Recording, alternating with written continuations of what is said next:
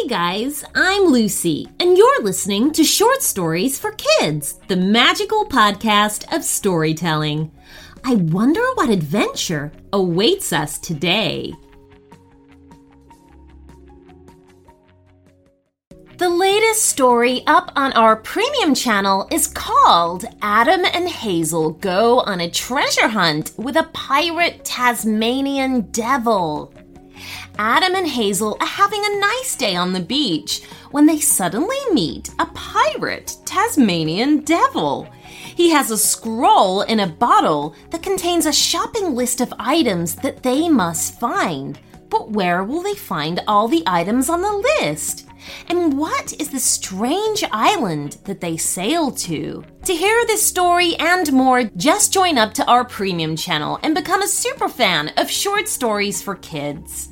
Here you'll receive a Friday bonus episode every week, plus our entire back catalog of stories ad-free.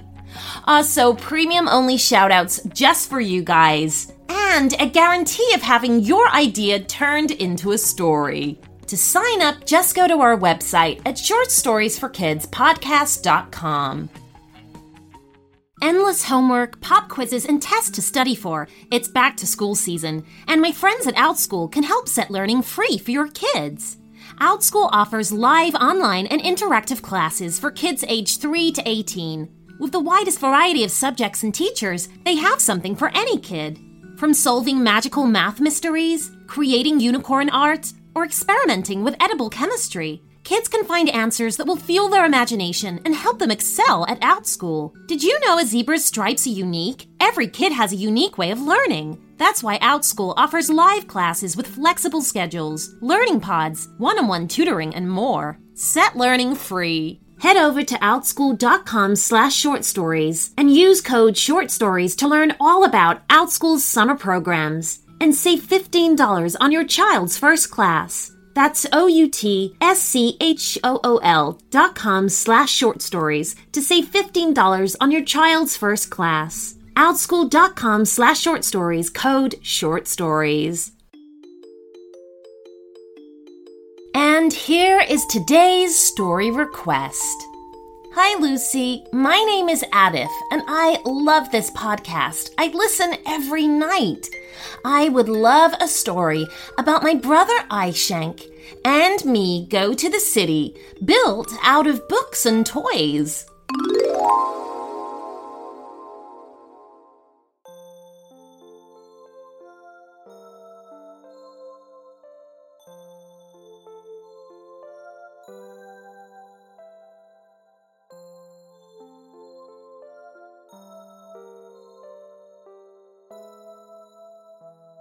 Adith, are you awake?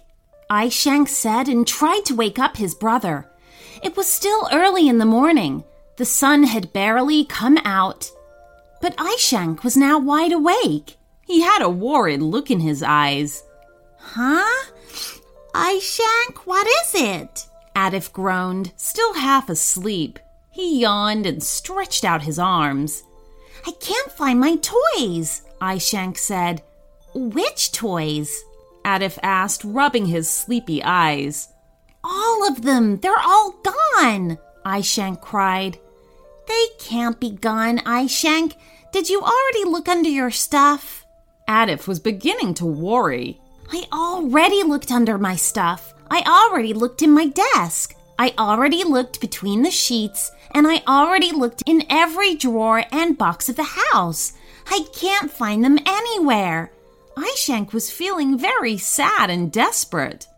Adith didn't know what to do. He wasn't too good at finding things either, so he hugged Aishank and reassured him, saying that everything would be okay and they would find his things again. You know, Aishank, you're not the only one who's lost something these days. I haven't told anyone yet, but I can't find my books. I guess they're lost too, Adith admitted. Adith, I have a question, Aishank said, full of curiosity. What is it? His brother asked, waiting for a response. Where do the lost things go? He asked, and Adith didn't know what to answer. In its place, an idea was born. bright and adventurous. A plan sparked in his head. "I don't know, Aishank," he started. "But would you like to find out?" "Of course," Aishank exclaimed. "But how are we going to do that?" I might have an idea," his brother said, smiling. Their plan was simple but very creative. Adith took one of his toys. He really wanted to know the truth, so he even picked his favorite toy, and he placed it somewhere that couldn't be seen, under the bed.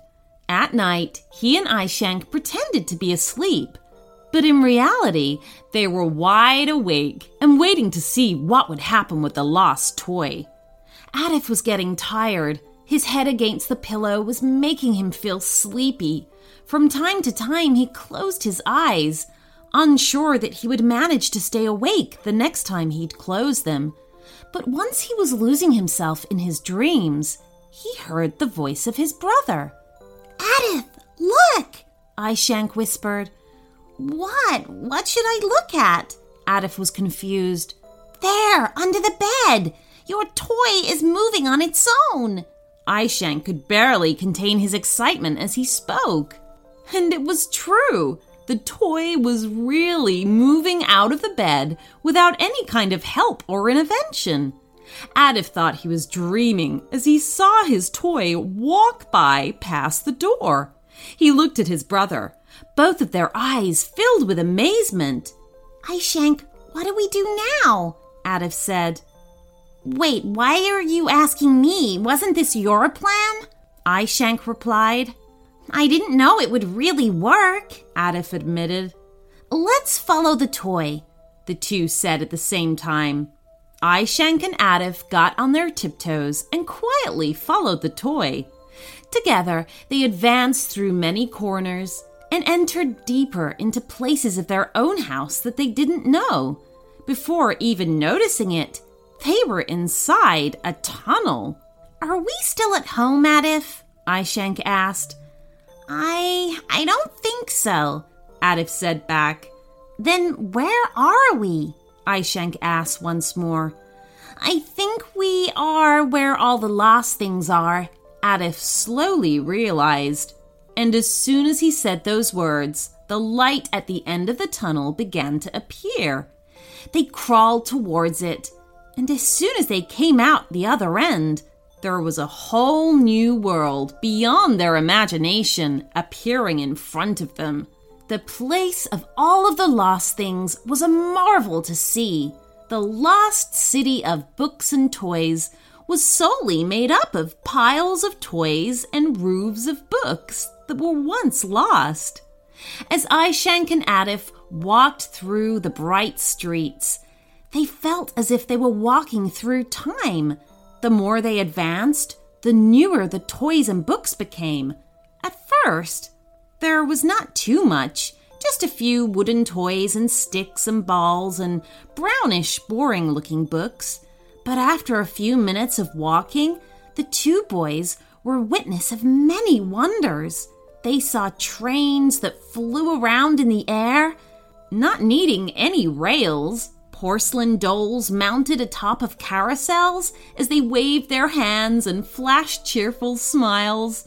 They found entire zoos with all kinds of toy animals, walking around, eating, drinking, and playing with each other. And Valentine teddy bears that could live peacefully among the dogs, cats, frogs, and even elephants. "Wow, I've never seen a place like this before," Aishank said. "It's wonderful, so pretty." Adith had to agree. "What do you think we'll find ahead?" Aishank asked his brother. "I don't know, but I can't wait to find out."